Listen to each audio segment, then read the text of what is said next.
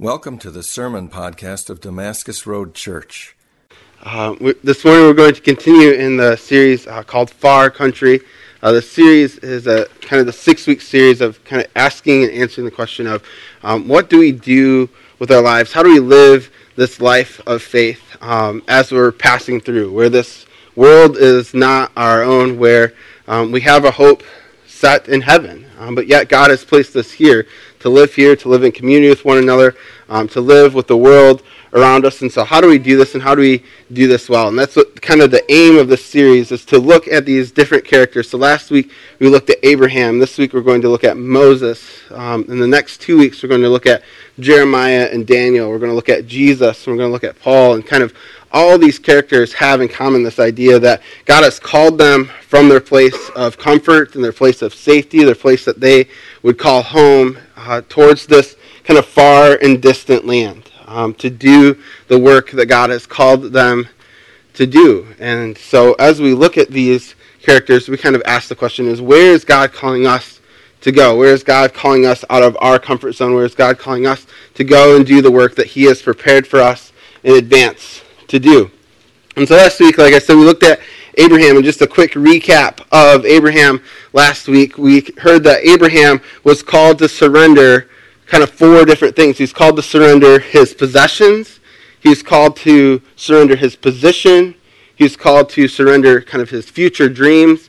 And he's called to surrender his relationships with his family. Because God says, Abraham, I'm going to take you from this place that is your home, that you are comfortable in, that you have position, that you have relationship with, that you have possessions. And I'm going to take you to this land that you're not familiar with.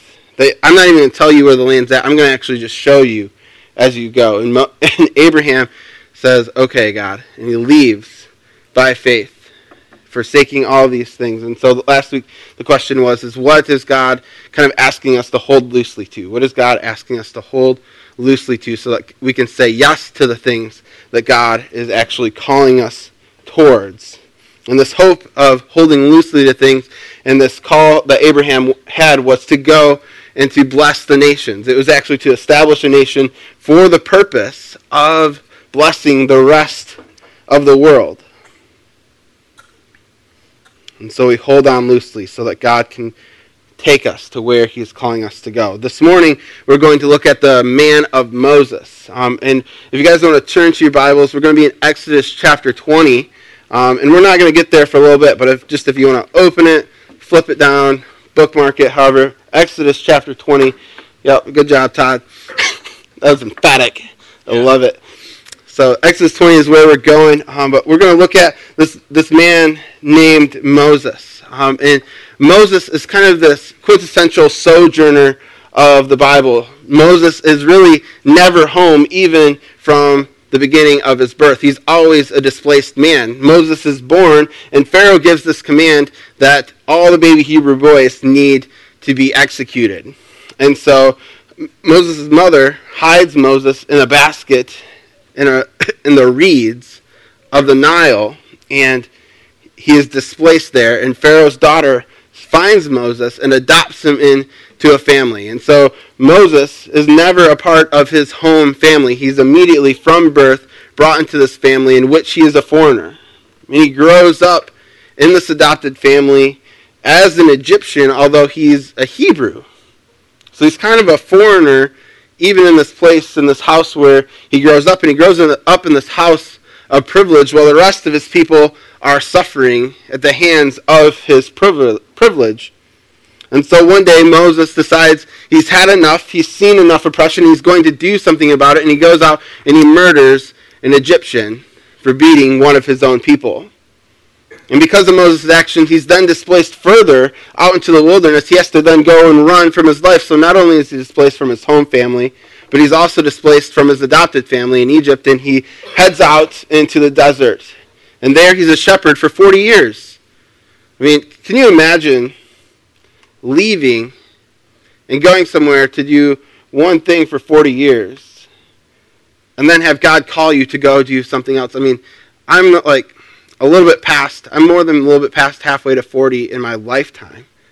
But for 40 years, Moses goes out and he is a shepherd, and he does that faithfully. And while he's a shepherd, he meets a woman, and he gets married, and he's kind of brought into a new family again.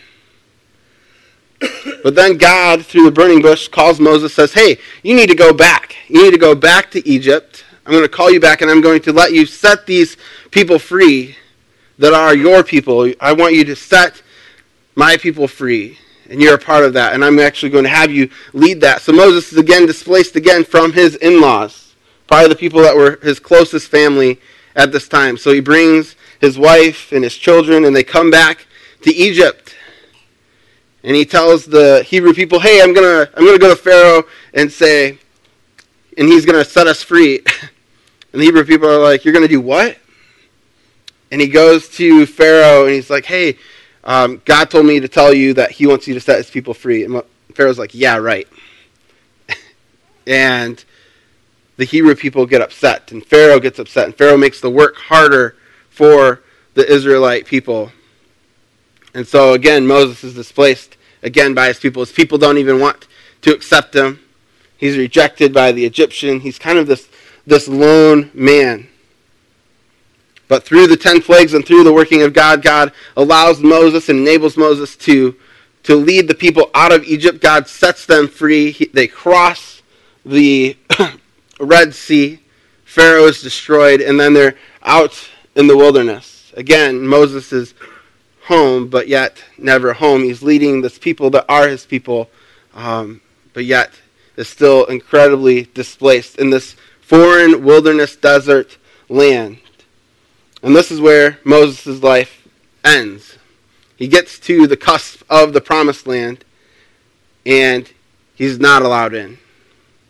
And he dies looking out into the promised land, but he never makes it fully home. Moses is this guy that is constantly journeying and moving, but never quite home. And so we, in many ways, in this land and in this place, as we have this hope for this land of promise that God has prepared for us, we are journeying.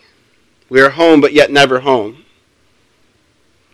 And what we find is that in all of this displacement that Moses experiences, there is something that God calls him to do, and that is he calls him to lead the people of Israel to leave Egypt and to go to this land of promise. And so I'm going to say again, God calls Moses to leave Egypt and to go to the land of promise. And we're going to kind of focus on this idea of leaving and going this morning. It's going to be one of our main points this morning, this idea of leaving and going, and how God has called Moses to lead the people of Israel to both leave and go. And what we find is that leaving and going are not necessarily the same thing. I think a lot of times we kind of can get into this cycle in our brain like, well, to leave is to go and to go is to leave. How are they not the same thing? But when I think about it, God calls Moses to both leave Egypt and to go towards the promised land. And so when I think about it, leaving has to do with the past. It has to do with the old thing. It has to do with this thing that God is trying to move us away from. And so God tells the people of Israel and Moses that they need to leave Egypt. They need to leave. They need to have nothing to do with Egypt anymore, and that God is moving them to a new place, and that God is going to take them from there. That God is going to enable them to leave. He's going to give them the strength to leave, because leaving is hard. Leaving is really hard. Has anyone had a hard time saying goodbye? I hate goodbyes. I really cannot stand them. It's always the hardest when it's like, goodbye, goodbye, goodbye, hug, hug, third hug. Okay, let's leave. You know, it is really hard to leave sometimes. And it was really hard for Israel to leave too, because if they had a choice, I think Israel would have remained slaves. It was easier in some ways. For as hard as being a slave was, it was easier to be a slave than it was to leave. And it's hard to leave because that's where we're comfortable. That's what we know. That's what we perceive to be safe. It could be the worst thing in the world to us, but it's what we know, it's what we do, and somehow in this familiarity, there's this sense of safety, and we hate leaving. But I believe that there are some of us here in this room that God is calling us to leave. that there's some situation, that there's some relationship, that there's something going on in your life that God is saying, you need to leave. You can't stay here anymore. And I know that if you had the choice, you would continue to stay and remain a slave, but that's not what I've called you to do. That's not the vision that I have for your life. I've called you to leave, and I'm going to come and set you free from this thing so that you can leave. And we have to leave if we're going to be set free to then go towards the thing that God has called us to do next. And that's where kind of this idea of going comes in. If leaving has to do with this past, this old thing, this thing that we need to not have anything to do with any longer, going has to do with moving towards the thing that God is calling us towards. That God is giving us a vision, He's giving us a calling, and it's kind of specific to each one of us. And so He's saying, you need to go, and He gives the people of Israel this imagination, this vision of the promised land, that there's a land set aside that He is working on, that He is preparing for them, and that that's where they need to set their sights and then move and go towards. And so they leave Egypt and they go towards the promised land, and God sets them free. And so the Israelite people, they're set free, they're in the desert, they're going towards the promised land, and what do we find? We find that even in our going, there are still some places in our lives and in our hearts that we still need to leave. That in many ways are still holding on to the past. We're still holding on to Egypt, because every time something went wrong in the desert, what did the Israelite people do? They said, just let us go back to Egypt. It was better when we were slaves. Just let us go back to Egypt because there at least we had food. Let us go back to Egypt so we can do this. In our going, even as we're moving towards the things that God has called us to, there's still some places where we're holding on to the past. We're still holding on to the things that God has worked so hard to say, I'm setting you free from this. I'm setting you free from this. And so, even in our going, there's some places that we need to leave. And so some of us are in that place. Some of us are in the place where we need to leave for the very first time, and we need to be set free by God, like the Israelites. We are completely enslaved. And some of us have been set free, and we're moving towards the thing that God has called us to, but we're still looking back over our shoulder at Egypt, saying, man, that looks pretty good. It looks pretty good. We're like, if God weren't looking for a second, I'm going to dart back to Egypt as fast as I can. And so for some of us, there are still some things that we need to be able to let go of, that we need to be able to leave. I don't know about you, but there's been some moments in my life where I've had this thought that if I could just leave everything, the circumstances in my life, geographically, relationally, if I could just leave everything and move somewhere else, I think then probably all my problems in my life could be solved. Or maybe you've talked to somebody like this. It's a very popular idea. Like, if I could just leave here and go to there, then life would be better. And then the crazy thing is that in God's grace, He allows that to happen to us sometimes. Sometimes He actually allows that to happen. He actually allows us to leave, or He allows our friend to leave and go somewhere else. And then what happens 6 months later? You get a phone call, or you're there in that new place, and you're like, my problems have seemed to follow me. All the names have changed, but the problems have stayed the same. And that's because even in your going, you've never left. You've never left. And so God is calling us to leave behind the things of Egypt. And I want you to hear this morning. I've got 3 questions for us this morning. 3 kind of like reflection questions so that we can hear from God. And the first question that we have this morning is, where is God calling you to leave? Because I believe that God is speaking that to each one of us. He's got some things that are going to come right to the top of the list that, like, man, you need to leave these things. I have set you free from these things, and you no longer need to live in those places. I want you to have nothing to do with these things any longer. I've called you to be my people. So where is God calling you to leave? And then with that, where is God calling you to go? Because it's not just enough to leave sometimes. Because that just leaves us kind of wandering, like, okay, I've left. Now what do I do? It becomes even more tempting to turn around and go back to the thing that you just left if you've got nothing that you're going towards. And so God is calling us all to leave something and to go towards something. And so the question this morning is, what is God calling you to leave, and where is God calling you to go? And I encourage you to take some moments to reflect on that in the time of reflection in the service or throughout this week as you meditate. But back to Moses and Israel for a minute. So in their leaving and going, God leads them through the desert, and he leads them to this place called Sinai, Mount Sinai. And it's here where God allows them to pause for a moment to hear from him, to hear from God. God meets them in this place called Mount Sinai, and Moses goes up the mountain, meets with God, and God gives Moses the Ten Commandments, which are, in essence, the summary of the law. They are the essentials of the law. They're kind of this definition of what it is to be human. These people have been slaves for 400 years.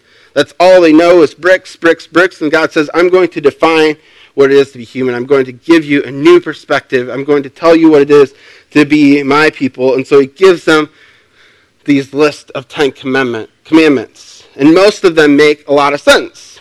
He begins with this idea of, you should value worship. Worship is good and you should value it. So I'm going to give you this command to not commit idolatry. Don't worship other stuff. Worship me. Value worship. He gives us this other commandment. He says value life. And he gives us this commandment, do not murder. Do not kill one another. He says value truth and do not lie. He says value marriage and do not commit adultery. All of these things kind of pretty standard in our society. I mean, in our kind of far country society that we find ourselves in, most people would kind of agree to this, maybe not to the worship one, but they would agree, value life, do not murder, value truth, do not lie, value marriage, do not commit adultery. These are the people that society loves to put a magnifying glass over whenever someone's caught lying, cheating, murdering, killing, committing adultery. We blow these things up, right? And they're kind of standard. Even in Moses' culture, even the Egyptian culture, there's this idea that you don't murder someone because Moses murders somebody and then has to flee for his life. So they're kind of standard. But in this list of commandments, he then gives this commandment that says, you should value me and you should remember me. And I'm going to give you this commandment of keep the Sabbath. Keep the Sabbath. And so if you guys want to open up your Bibles to Exodus 20, verse 8, this is what God tells us. He says, remember the Sabbath day and keep it holy. 6 days you shall labor and do all of your work, but on the seventh day is a Sabbath to the Lord your God. On it you shall not do any work. You, your son, your daughter, your male servant, your female servant, your livestock, or the sojourner who is within your gates. For in 6 days the Lord made the heavens and the earth and the sea and all that's in them, and he rested on the seventh day. Therefore the Lord blessed the Sabbath day, and he made it holy. I mean, in all honesty, this commandment doesn't quite make sense. It doesn't seem to be in the right place. I mean, it's right there with murder, adultery, and lying, is do not work 7 days. I mean, I think we'd say, yep, do not murder, do not commit adultery, do not lie. Makes sense, but do not work 7 days a week? Especially when that's all they've done is every day, day in, day out, is work, work, work, work. That's been their entire existence, is work, work, work. And, yeah, Todd, there's a song like that. There is. And so they're working all the time, and God puts in this commandment. He puts in this commandment that says, you should rest, and you should remember me. And why does he give us this commandment? He gives us this commandment because on our journey to where God has us to go, if we do not stop and rest, we are going to forget God. On our journey to where God has us going, if we do not stop to remember him, if we do not stop to rest, we are going to forget our God. And the temptation to ignore Sabbath in our far country has never been more real. I mean, there's a sense in this world that you have to get to where you're going as quickly and efficiently as possible. There's a sense in our world that your value is determined by how much you can achieve and accomplish in a day and get done. Our value is completely determined based on output. So much so that the world and managers and managers of people have determined that there are two types of people. There are high-capacity people and there are low-capacity people. And the people that you want on your team are the high-capacity people because they're going to get more value for you. And so therefore, high-capacity people are valued and low-capacity people are just kind of thrown onto the side, or they try to be developed into high-capacity people because you can get more done. If you can get more done, you can make more money, and there's more value, and that's just how we use people. We use people as resources instead of as the incredible gifts that God has made us to be for one another, with intricacies and diversity and differences of thoughts and differences of capacity and ability. But we've all been given gifts from God, and we've all been given a command to go and to move in those things. And in all of this, our God tells us that we are his people, and that our identity is not defined by what we accomplish. It's not defined by our capacity, but it's defined by who he calls us to be. And he says, I have made you my people. And as someone that's in this group of my people, one of the things that you do is that you rest. And in your resting, you're actually going to bless others. You're actually going to be able to achieve this thing that I've called you to do, which is to go and bless the nations and bless the people that you're around. And so as a person of my people, I need you to rest. In business, there's this term, it's called the whirlwind. I don't know if you're familiar with this term called the whirlwind, but the whirlwind is everything that you have to do in business to just kind of like keep day-to-day operations going. And so it's just kind of like, it's a lot of the menial tasks, but if you think about business, there's a lot of menial tasks that gets done. It's probably 90% menial, and all of that menial adds up to actually getting work done. But it's called the whirlwind. And I think it's aptly called the whirlwind because like if you're in the middle of the week, that's kind of like what it feels like. I mean, have you ever like walked away from work and was like, I don't know what I actually accomplished today. Like I spent 8 hours doing stuff, but like I couldn't tell you what I did. That's the whirlwind kind of going around. And you feel kind of really exhausted by that because I mean, it's the whirlwind. You're like, man, it looks like you just stepped out of a whirlwind. You're like, I kind of did. I just did 8 hours of something, but I'm not really sure what that something was. And the reality is that it's not a term that just is exclusive to business, but it carries over to our lives. Each and every one of us has a whirlwind kind of going on in our lives to like keep ourselves kind of functioning in society, functioning as family. So you got to like go and get groceries each week. You got to make meals. You got to clean the house. You got to mow the lawn. You got to change the light bulb that hasn't been changed in 3 months. There's this whirlwind that's constantly going around. I was having a conversation with somebody, and he's like, you wouldn't believe the amount of time we spend just cleaning the kitchen. He's like, it's like we destroy the kitchen by making a meal, we clean it up, and then we destroy it again making another meal. He's like, I just cannot believe the amount of time we spend in the kitchen.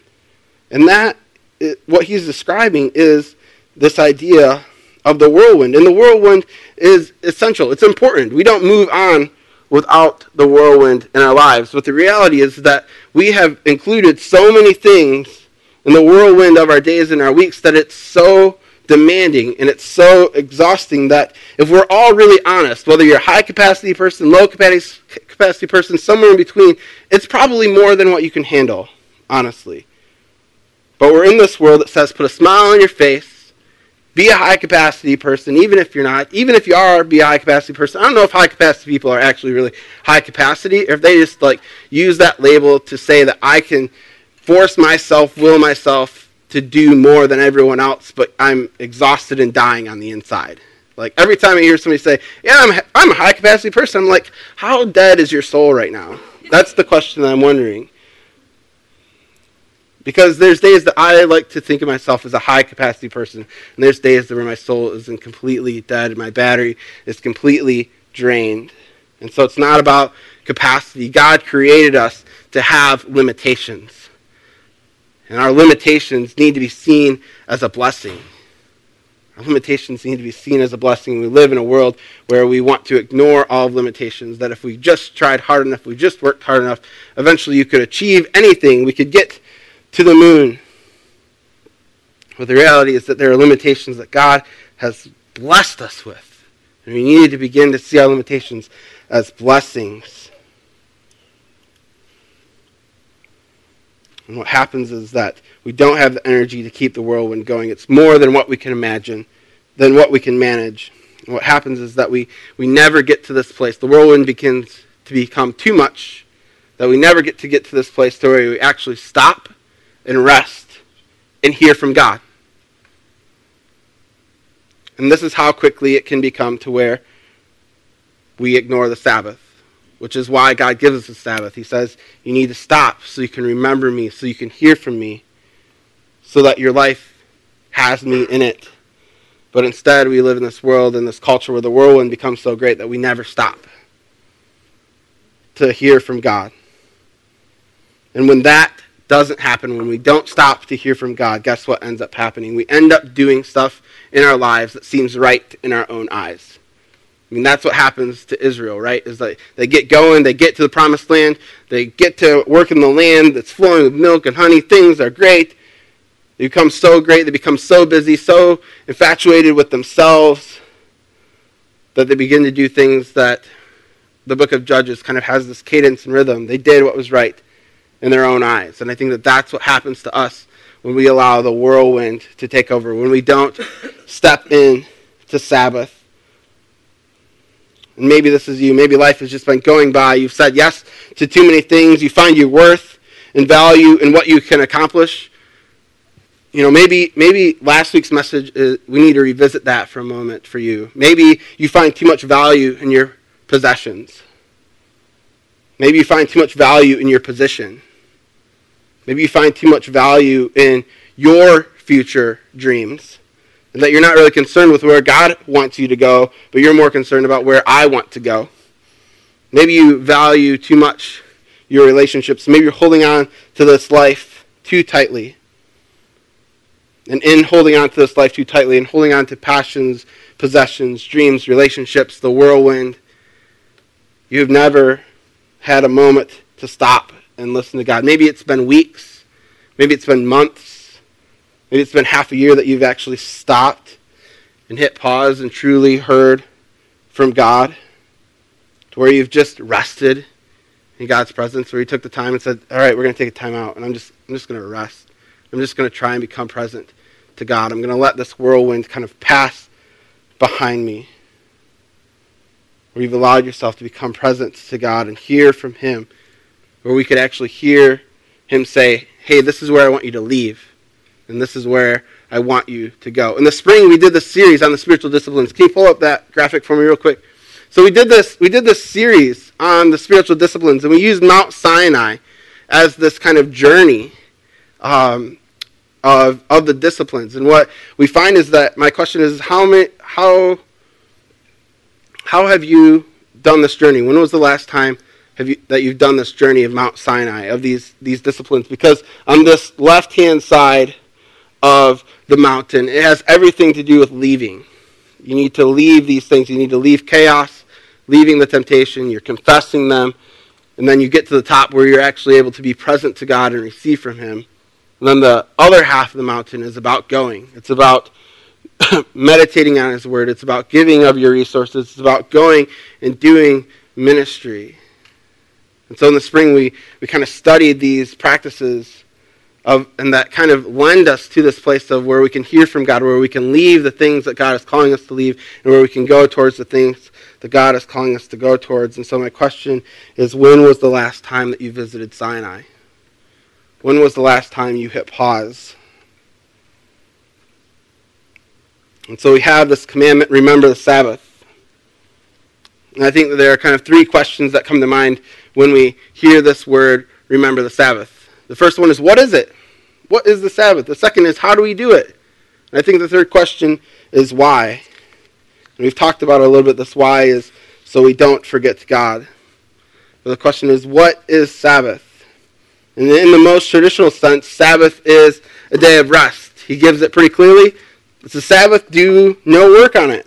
It's take a break. It's take a time out. It's take a nap. It's hit the pause button. And the beautiful thing is it's not just an Old Testament idea, but it's a New Testament idea, and it's affirmed in Hebrews.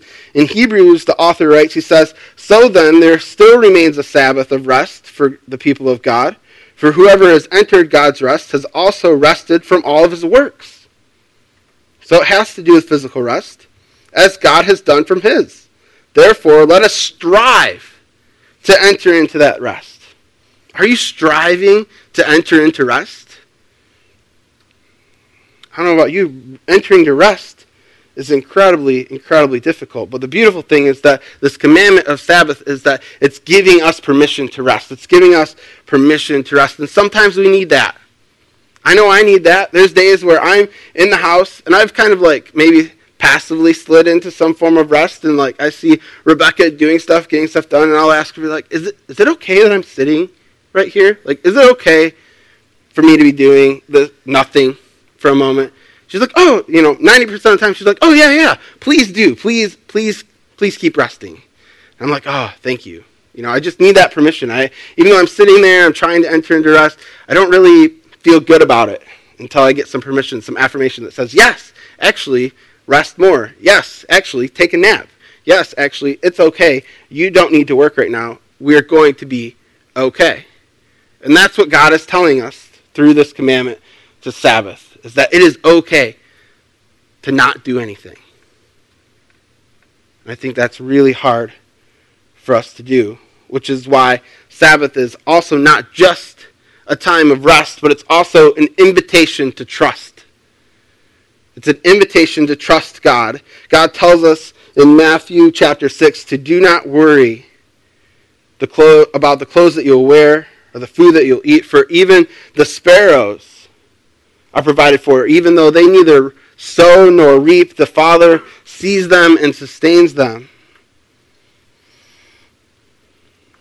And so to stop working, to stop striving, to stop earning, to stop trying to make everything happen on your own. Because I think we do. I mean, I know that there are many times where I try and make everything happen because I'm Justin. And that's what I do. I make things happen. But we need to stop all of that. And it requires us letting go. It requires us holding on loosely, like Shannon and Michael talked about last week. It talks about letting go, holding on loosely, so that we could trust God, that while we stop working, while we stop striving, while we stop earning, that God is still working on our behalf. To rest from work in this kind of far country, it can be dangerous. You might be judged for it. You might be seen as lazy. You might be seen as thoughtful. That's why we don't rest, right? We're like, well, what if somebody sees me resting and they're like, man, that person's really lazy? We don't want to be labeled as lazy, because we feel like the world has enough lazy people in it, and you don't want to contribute to that. And so in our pride, we say, no, I'm not going to rest because I don't want to be seen as lazy. So you might be judged if you rest. You might be judging yourself if you rest, but you need to get over that. You might not get promoted if you take some time to rest. You might work for a boss that is like, we need to get it done, and I need you to work 7 days. And you'd be like, look, I need to work 6 days. I need some time to spend with family. Nope, we need to work 7 days. Well, can we work something out to work 6 days? Okay, 6 days, but you'll never see a promotion or raise ever again. Okay, I'm going to trust that God's going to take care of that. You might be judged. You might be looked down upon. You might not be seen as valuable if you take a moment to rest. But when we rest, we affirm this truth that our value comes from someone else. It comes from not our own doing, our own achieving, our own earning. When we rest, we say, you know what? My value isn't wrapped up in all of that. Sure, work is important. Work is good. But that's secondary. My identity is not tied to everything that I can achieve. My identity is tied to who God says that I am. And when we rest, we affirm that. When we rest, we trust that God is going to provide for us. And when we rest, we trust that true life is actually freely given and not earned. And that's the beauty of the gospel, right? That it is given and not earned. And so we're called to rest and to trust in Him, Now, this doesn't mean that we are negligent in our rest, right? Because I think you could be like, Justin, this sounds great, but like, am I just going to say no to everything and just like let live? And Jesus has something to say about that. He says, look, if your neighbor's ox were to fall into a pit, wouldn't you surely go over on the Sabbath day and help him out? He kind of asks this rhetorical question with kind of the positive answer of like, yes, of course you would. Of course you would go on your Sabbath day and help your neighbor pull out his ox. So in our rest, it doesn't mean that we just get a pass and just say, hey, I'm resting. I'm checking out. Don't ask me to do anything. I'm honoring God. Like, that's what the Pharisees did. Jesus says, no, rest and be responsible with your rest. But don't be negligent in it. Don't be negligent in it. And then finally, Sabbath is a declaration of freedom. In Deuteronomy, God tells this to his people. He says, you shall remember that you were slaves in the land of Egypt, and that the Lord your God brought you out from there with a mighty hand and an outstretched arm. Therefore the Lord God has commanded you to keep the Sabbath day. And God has done the same for us. He has freed us. He has called us to leave some things in our life, and he's allowed us and enabled us to leave. And we need to remember that we too were once slaves in our sin and in our death, and that God has saved us. And to remember that God has given us freedom, we need to take a time out. We need to enter into this place of Sabbath. This Sabbath place for ourselves is a place where we can be renewed both physically and spiritually. It's a reminder that God has called us to leave some things and to go towards some other things, and that we are unable to do that on our own power. Because I think what happens is sometimes we do hear from God, we take that moment, we hear from God, hey, I want you to go here. I want you to go towards this land of promise. And Israel did that. But in some place they forgot to convene with God. And they're like, hey, we're going to try to go to where God has called us to go on our own power. And when they did that, they got there and they were giants and they got afraid and they came back and they're like, no, we're not actually going to go there anymore. And so they ended up sitting in the desert for 40 more years. 40 more years that they could have been in this land of promise where God was calling them to go, because they didn't check in with God, because they didn't obey the Sabbath, where they didn't make him a priority. And so this is the heart of the gospel, that we have been set free, that in Christ, in this far country, Christ has come and he has set us free from the power of sin and the power of death, and that our salvation is something that is freely given to all people, that it's not earned, and that it was actually given in the life of our Savior, Jesus. And so, at the end of the day, Sabbath is not a pace. I know we talked about we need Sabbath to be a place where we can get into a rhythm of rest. But at the end of the day, at its utmost, Sabbath is not a pace. Sabbath is not a place. I know we talked about Sinai being this kind of place where Sabbath could happen. And it's an incredible tool, but it's not a place. There's no place. You don't come to church to Sabbath. You don't go to community group to Sabbath. There's no place where you can Sabbath and say, well, I did this, and so I Sabbathed. So it's not a place, and it's not a pace, but it's actually a person. Our Sabbath is a person, and it's found in Jesus Christ. It's where our rest and the fulfillment of our rest is at. And Jesus invites us to himself to find rest in him. To find rest in him who's living and active and breathing and present and living inside of each and every one of us. And his Holy Spirit, he's inside of us. He says, come to me and find rest. He invites us in Matthew. He says, Matthew 11, he says, come to me, all you who are weary and burdened, and I will give you rest. Take my yoke upon you and learn from me, for I am gentle and humble in heart, and you will find rest for your souls. For my yoke is easy and my burden is light. I think what we find is that when we take the time to rest in Jesus and the person of Jesus, and who he is and all that he's accomplished, and the truth of the gospel, we will find that the whirlwind is less demanding in our lives.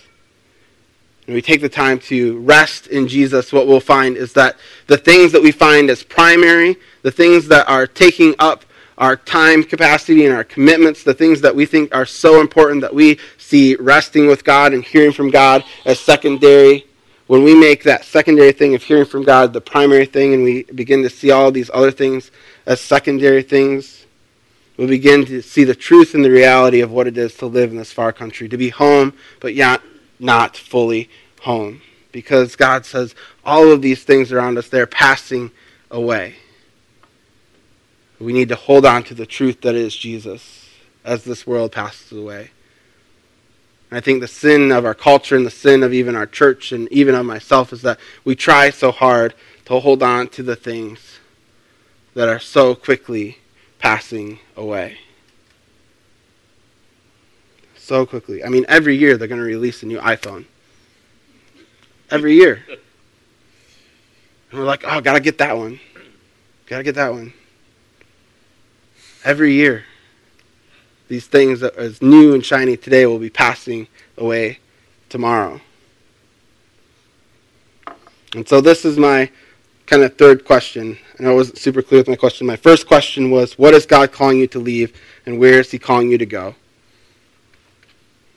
My second question was, actually I never asked it. The second question was, how are you doing? And it was supposed to be asked back in this kind of whirlwind section where I'm talking about how busy we are. My question is, how are you doing? Are you tired? Are you exhausted? Are you resting? Is rest difficult?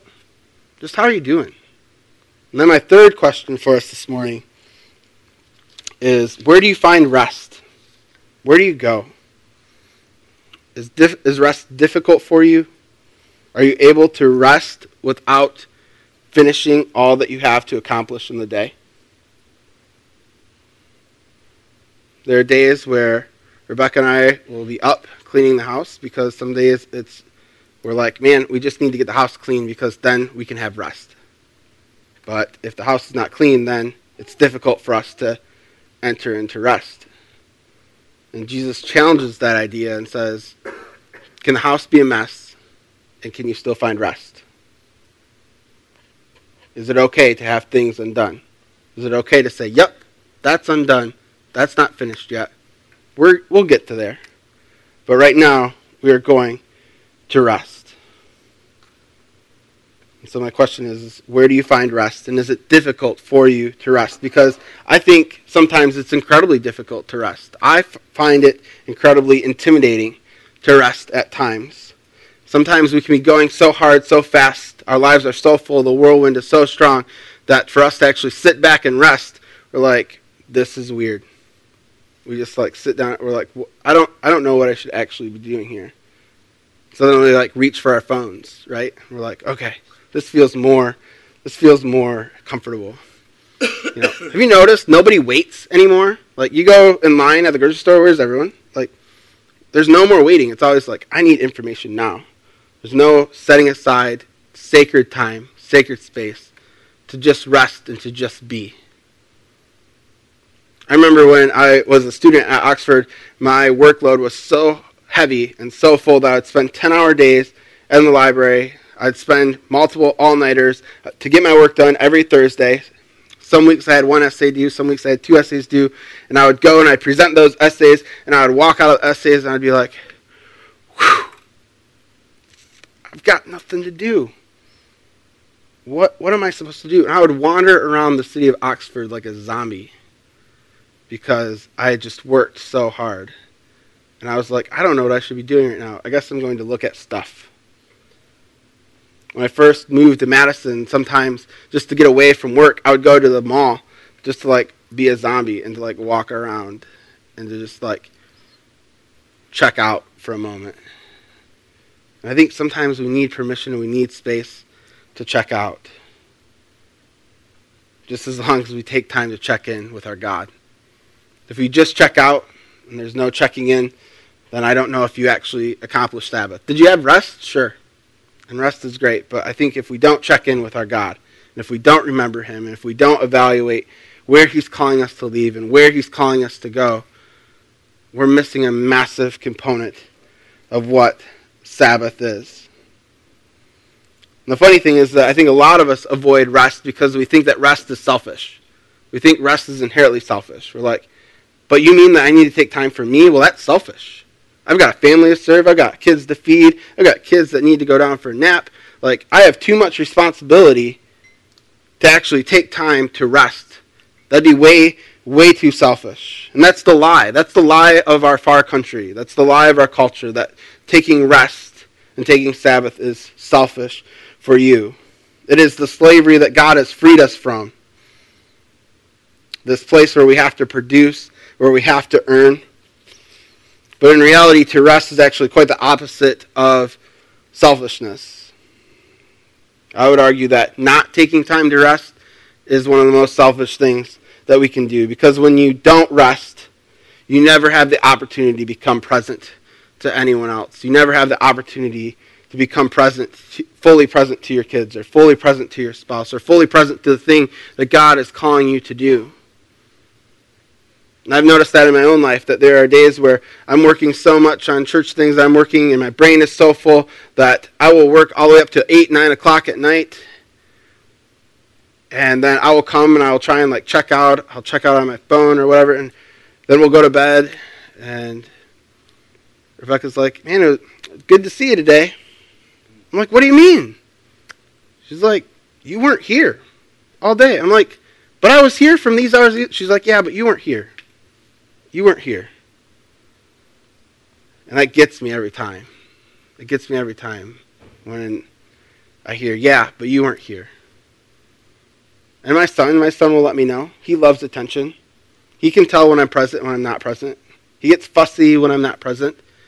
But as soon as I become present to him and I set everything down, his face lights up. At 3 months old, the kid gets it.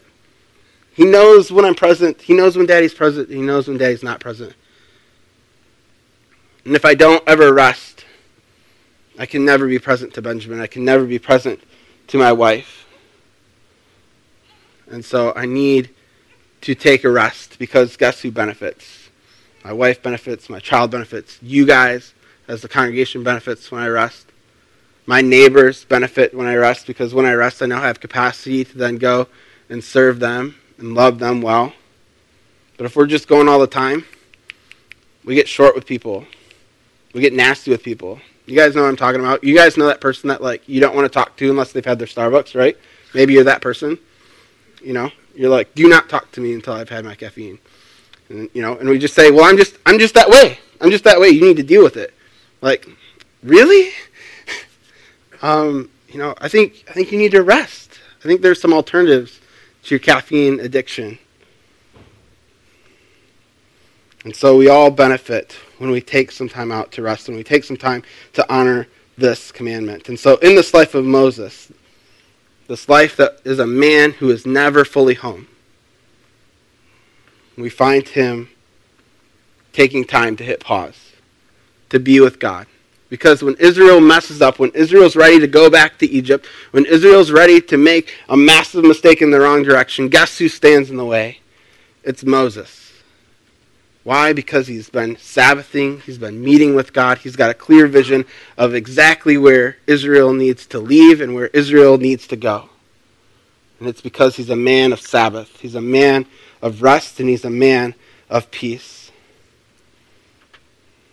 And so I want to challenge you this week to take these 3 questions with you and to enter into rest and to ask God, where do you have me going? Where would you have me leave?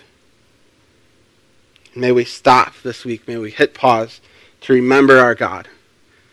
Because if we don't, we will find ourselves forgetting him. And it's my prayer that we would never forget our God and what he's done for us. Let's pray this morning. Dear Lord God, I just thank you for this day, and I thank you for this gift that is Sabbath.